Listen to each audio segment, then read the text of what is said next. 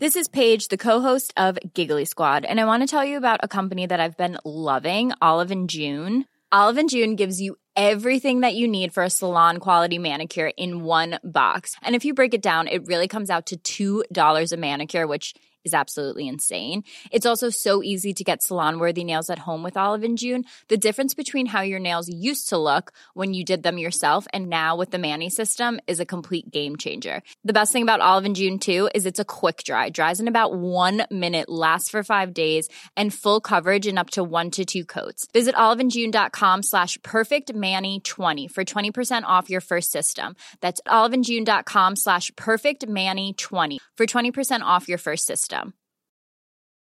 This Mother's Day, celebrate the extraordinary women in your life with a heartfelt gift from Blue Nile. Whether it's for your mom, a mother figure, or yourself as a mom, find that perfect piece to express your love and appreciation. Explore Blue Nile's exquisite pearls and mesmerizing gemstones that she's sure to love. Enjoy fast shipping options like guaranteed free shipping and returns. Make this Mother's Day unforgettable with a piece from Blue Nile. Right now, get up to 50% off at BlueNile.com. That's BlueNile.com.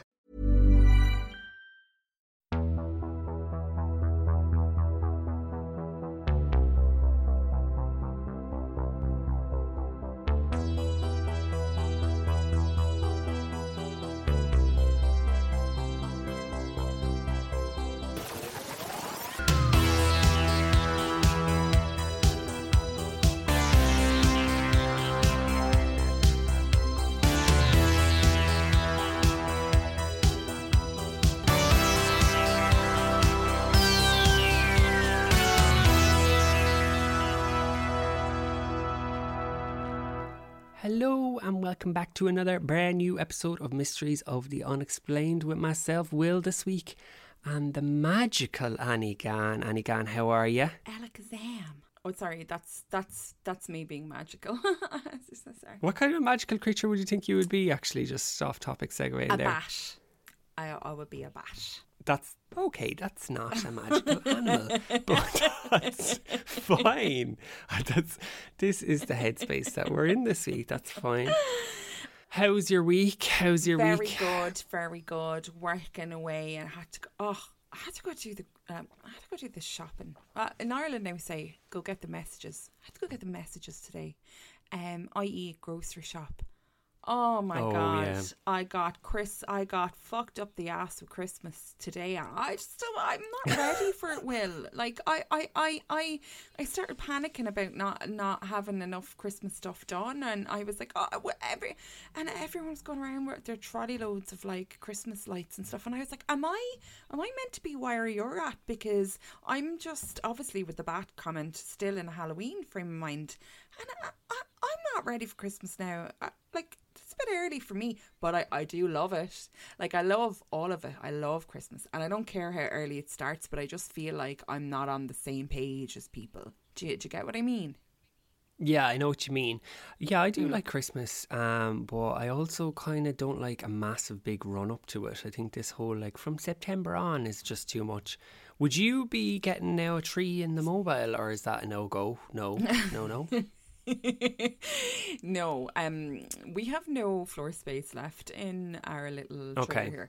So last year's Christmas tree, I got a little live Christmas tree in a pot, and I had it on a window, and then I threw it outside the door, and she's grown loads during the year. It's one of the only plants that lasted all year, and I'll just bring it back in. I'll shake the spiders off it and bring it back in for Christmas and fuck a few lights on it.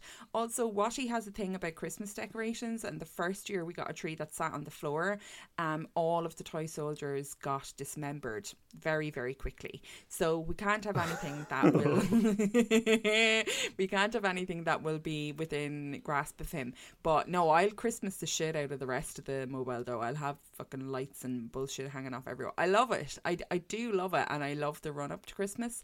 But I feel like behind the curve, but maybe that's because I do think all the shops are starting Christmas earlier and earlier, and it just frightened me today. I was like, I'm only come in to get the regular stuff today now. I didn't come in to get the Christmas stuff, you know? Didn't get the memo, sensory overload. Didn't get the memo, just crazy.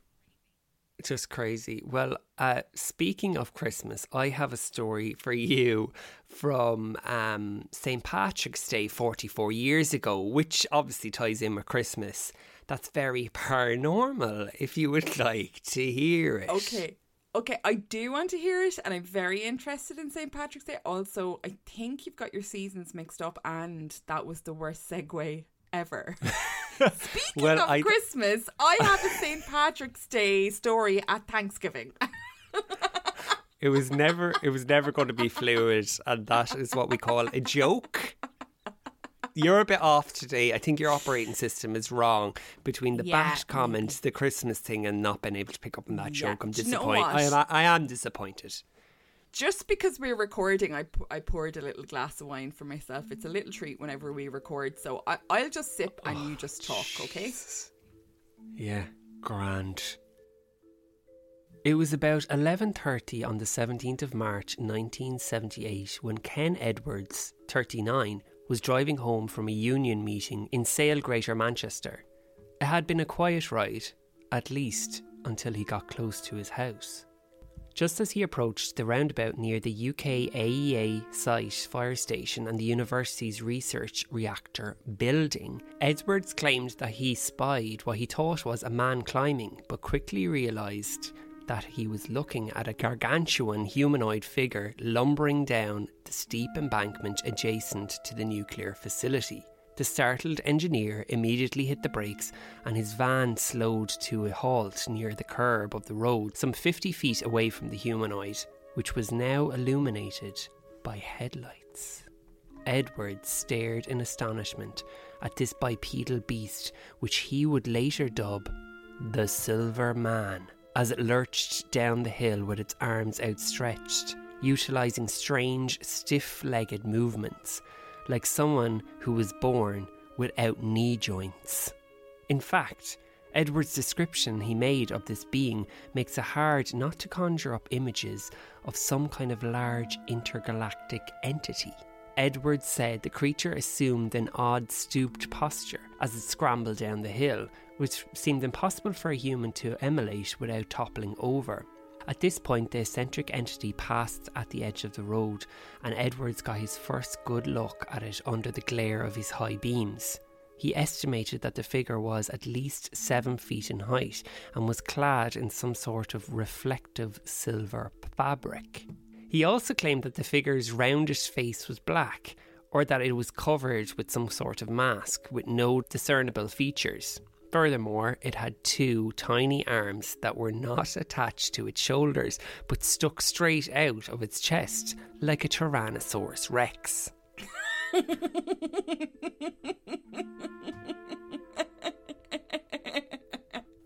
Now, who do we both know that does a wonderful claw hand?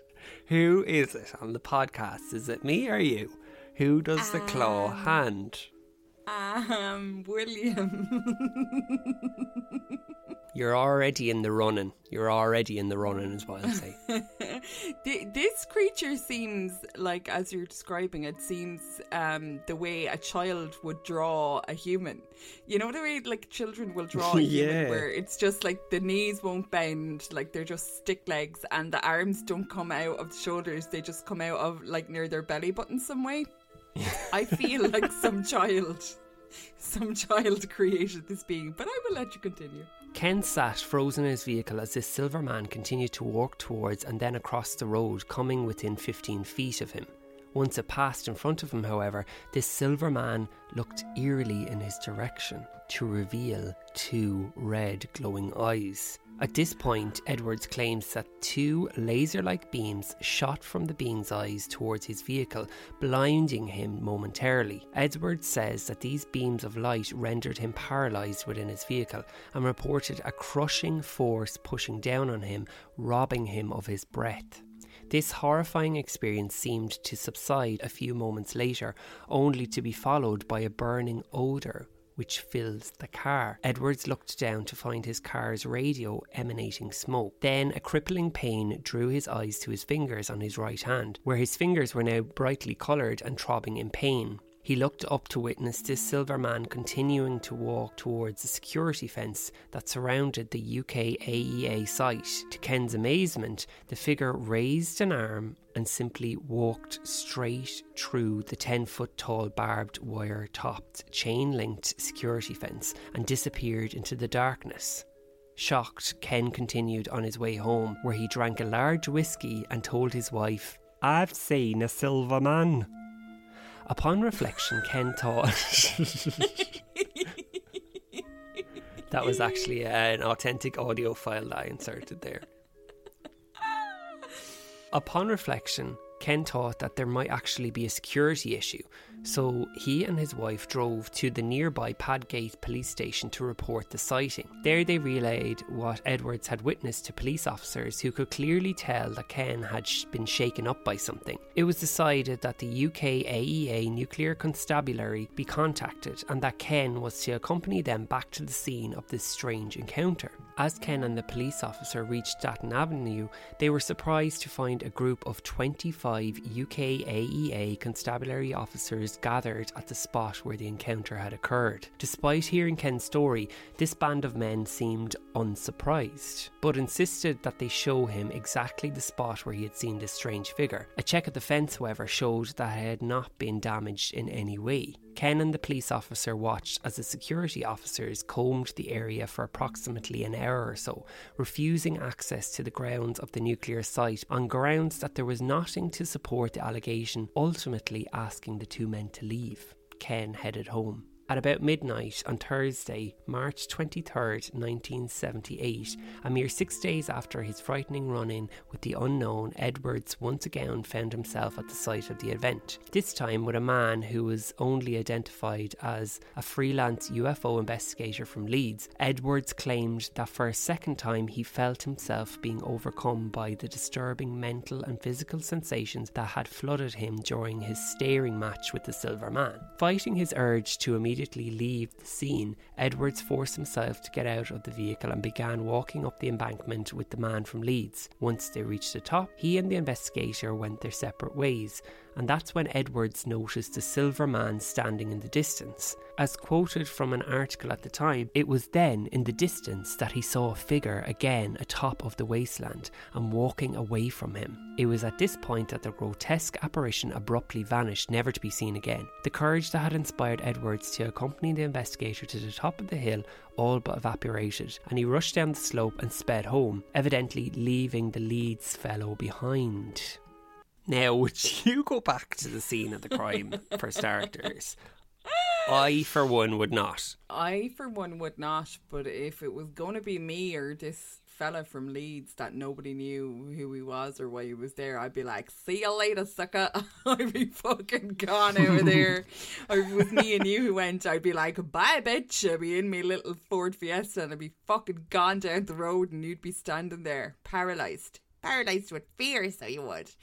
I don't know if it's just the mood that I'm in tonight, but I think this is gas. I'm just imagining him when he walked through that fence holding up his little T-Rex arm, being like, hey, let me in there now, lads.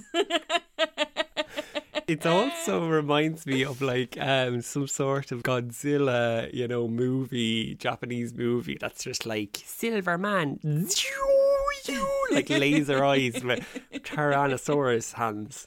But also if you see that on the road at night time, you'd be fucking shitting your pants. Absolutely terrified. It's one of my big fears that I don't really like driving on my own at night time, or along like country roads and stuff like that, because I was saying it to Dave in the car the other day. I was like, oh, this freaks me out. Like near my home, it's really like one car width with all these like ditches that nearly touch off the car and stuff, and I'd be like, oh, I'd be terrified coming down here on my own. He was like, why? Sure, like you're in the car and you're locked in. And I was like, yeah, but like, what if some fucking weird thing just like jumped out the ditch or something? Now around here it's likely to be some crazy neighbour, but even that, I just run him over with the car, keep going. That's comforting. Somebody asking for help and Annie's like, no! Continue on.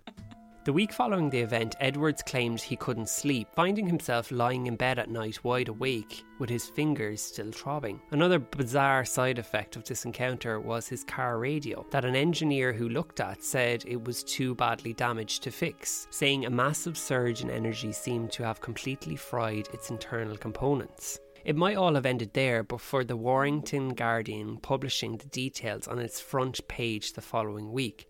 Risley monster terrifies driver. Who or what was the monster? 7 foot tall, clad in a silver coloured suit with 2 beams of light emanating from its eyes, which confronted a Warrington service engineer after midnight on Friday. According to the report, a police spokesman said, "We have interviewed Mr. Edwards and have no reason to discount his story," which is quite interesting that they did say that, isn't it? Yeah, the first thing, like, I was just imagining him going into that cop in the first place, and some Manchester cop being like, "You what? You seen what?" Like, you know, like, fuck off. But I appreciate that, I do. I feel like somebody in the police station's seen this fucking thing as well, but isn't owning up to it, and it's just like, yeah, was it like a T-Rex in a silver outfit? Oh yeah. And then they're like, okay, let's go and look. And they're like, we believe in it, we believe in it. It didn't take long for the UFO community to be drawn to the case. Ken helpfully drew a map showing the scene of its sighting, placing the Silver Man near the fire station and the nuclear reactor. Ken also recounted that when the creature looked at him, it felt as though 2 heavy hands were pushing down on him in his car seat. The local police, with a little help from the UK AEA, continued their own investigation. Perhaps Ken simply saw a fireman in a silver suit. The police and local UK AEA staff tested this by arranging for a fireman to be present on site as Ken drove past again, but he said it was nothing like what he had seen. But then you're going to say that, aren't you? You're not going to say, oh, that's what I saw. You're going to be like, nah, this thing had wings. This thing had wings. You're going to be like, you know, you're going to be like, oh fuck, I just saw a fireman. No, the police are here and the whole fucking nuclear site are outside. And I'm like, oh, sorry, everybody. Maybe he just saw a man, a tall man like you, with long legs and maybe some kind of arm deficit, in a disco suit with red sunglasses on. Maybe. Listen, anything's a possibility at this stage. One bizarre note in the case was the discovery of a circular area of flattened grass and the body of a dead rabbit with no visible cause of death, both situated at the top of the embankment where Edwards said this figure had descended. As you can imagine, with a lack of leads, this investigation was soon discontinued. 3 weeks after the incident, Edwards and his wife had been driving home past the facility near to where he had seen the Silver Man when he said he was overcome with a strange feeling that caused him to pull over and leave his vehicle, resulting in him blacking out for a few moments. Once he regained consciousness, Edwards and his wife continued their journey home, where they both agreed to avoid the road around the facility. A week after this event, Edwards says that he was awoke by a deep humming sensation that seemed to be coming from outside. Once he opened the window, the sound grew louder. In the days that followed, locals reported seeing a cigar-shaped object in the skies above the atomic energy facility. Later that year, Ken Edwards started experiencing crippling stomach pain and weight loss. After seeking a diagnosis for his ailments, he was eventually diagnosed with cancer of the kidneys. Despite major surgery, he eventually passed away only 5 years later. A theory of what happened that night was that college students were simply pulling a prank. Police did investigate this idea, however, and found no evidence. There was no Rag Week or similar activity taking place at that time, making it hard to believe that a group of students would hang around an empty quarter of Risley just to appear in front of a lone driver and then manage the tricky feat of appearing to walk through a 10-foot high fence. Another university building at the site, known as the Isolation Unit, became a subject of interest, as it was believed to have hosted some sort of sensory deprivation experiments. This led to suggestions that very vivid and mystical hallucinations had somehow conjured up a tulpa-like entity that had escaped the participants' minds and walked across the road. The official word on this, however, is that there was an experiment taking place on site at the time, but not one that would conjure up red-eyed silver men. Students were taking part in a study of circadian rhythms and how these rhythms could alter or change during isolation from the outside world. I will say that there is also a rumour at the time that a man nicknamed Big John had dressed up in a protective silver suit that he had gotten from the fire station and had simply been playing a prank on some students, and an intoxicated Ken Edwards, who was coming back from that union party, had unknowingly stumbled across him and thought he was some sort of silver Tyrannosaurus Rex with red eyes. But then again, I will bring it back to the police making somebody put on the suit and walking across, and he said it wasn't like them. So Annie, I ask you today, what exactly do you believe Ken Edwards witnessed that night? I think he witnessed you on your way home from the club, wearing some kind of new spandex that was in the 70s. I know you say that you were born in the 80s, but I don't know, your face is starting to say differently. And you had on a pair of those sunglasses that sometimes people wear in clubs to hide the fact that they've been doing illicit substances. And the fact that you got over the fence is you're just that thin, you're just that skinny. You're just that skinny. You actually slipped through it. You didn't walk through it. You just slipped in through it. A 5mm gap there. Now you'd be in there, no bother. And it was actually you. And I feel like this isn't even a case. This is just an excerpt from your diary at the Times. In the words of Judith Shineland, baloney! I'm kind of terrified about this now, because it seemed like this thing or whatever it was, like, copped your man and he shouldn't have seen him. And I feel like he came back for him and was looking for him and he made him sick. Yeah, I think that I don't know what to think anymore. Part of me thinks it was some sort of weird alien creature that was trying to get some fucking energy off the nuclear site, and then was zero at your man, and then he gave him cancer, God love him. But then that is very far-fetched, isn't it? Well, it is very far-fetched, but it's like everything with every story that we do on this podcast. Like, you know, in my normal day-to-day, like going around doing the pre-Christmas shopping, I'm like, no, like things like that don't exist. There's a rational explanation for everything. And then I'm sitting here now at 10:30 at night with a glass of wine, and I'm like, it's completely true. Like, there are these things all around us all the time, and I'm fucking terrified. Sorry, I don't really know how to answer that. Yeah, I mean, there is, like... I actually don't... I'm just a bit gobsmacked by it. Like, I mean, yeah, I suppose there's the whole host of, like, theories and ideas about the interdimensional things and aliens, and I don't know, it's kind of a bit fucking mental. Could it be that he was just pissed as a fart driving back and saw somebody pulling a prank? Yeah. Well, it could be that, but that doesn't really explain his experiences after that. Number one, I would never be driving down that road again. I'd be going back home from Manchester via London if I had to if it meant that I didn't have to go down that road. And what's that thing about him and the wife in the car? And then he was passed out on the road for a few minutes. Now, either the two of these lads, we're getting a whole load of drugs and alcohol back in Greater Manchester back in the 70s. I'm sure it was around.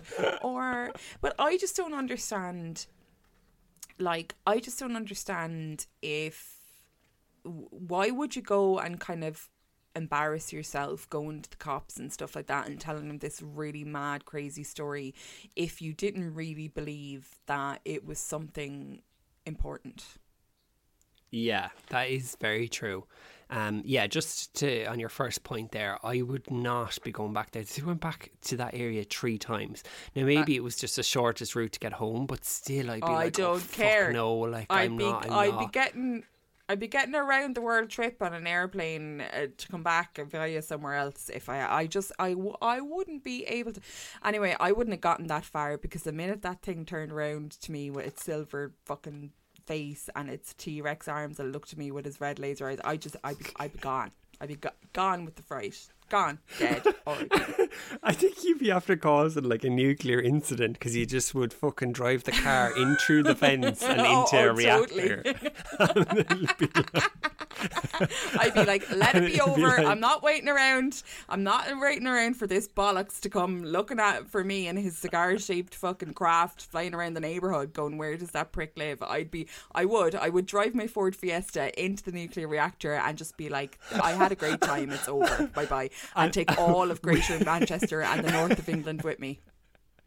Would you just drive in the car screaming with your hair fried from the laser beams, frazzled, like a frazzled mass Standing of air, on edge.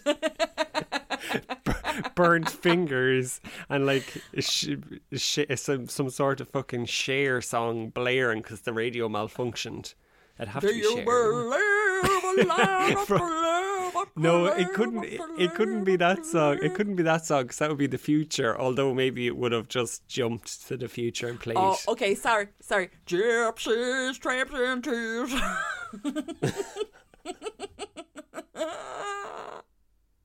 Well, Will, I think in a world that there's a fucking silver-suited alien walking through walls and laser beaming me with his eyes, that sure could have released that a few years earlier. I'm going to have to go watch something really stupid on telly now before I go to bed, because I can't be going to bed with this in my head. I'll be rolling around the bed all night having nightmares. Yeah, it is terrifying to think of a man in the nighttime in a silver suit, like stalking you with red eyes. Oh, I would actually, I would pay someone money to like put me outside your mobile now, 2 lasers, and just shine them in. It would be great. It would be fantastic. You do pay money for men to come to your house and stalk you. Annie, let's not. No. Let's not expose you on air. Okay, it's time to go. Annie, don't be so smutty. Don't be so smutty, Annie. It doesn't suit you. It doesn't suit you. That concludes today's very weird story. I hope you liked it. Next week we have part 2 of Annie's little 2-parter, so I'm sure you're all waiting for that. I'm only lads, I was on holidays last week, and I am so dedicated that I brought the book with me, and oh my god, you just wait for this. There'll be no fucking T-Rex little stupid arms, laser eyes coming at you. This is the real shit. Okay, bye, I gotta go to bed. Love you, bye. Thank you for listening. As always, you can find all the links you need in today's episode show notes, and until next week, join us for another mystery episode. I can never do an outro. I'm sorry, Will. So Annie is going to do the outro. Will is physically incapable of doing an outro, so for now I will stay safe, friends. Now I can't do it. Now I can't. You've infected me with your country, with your absolute country. Until next week, stay safe. I can't do it now. I can't do it. Will is physically unable to perform as usual, so I will say until next week, stay safe and join us next time for another mystery of the unexplained.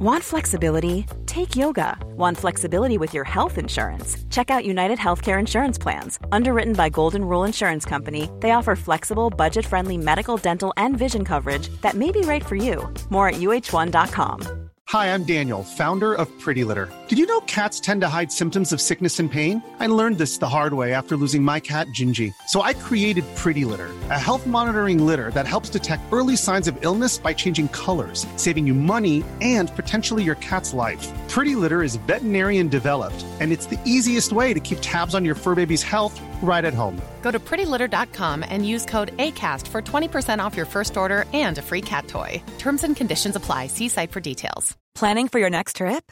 Elevate your travel style with Quince. Quince has all the jet-setting essentials you'll want for your next getaway, like European linen, premium luggage options, buttery soft Italian leather bags, and so much more. And is all priced at 50 to 80% less than similar brands. Plus, Quince only works with factories that use safe and ethical manufacturing practices.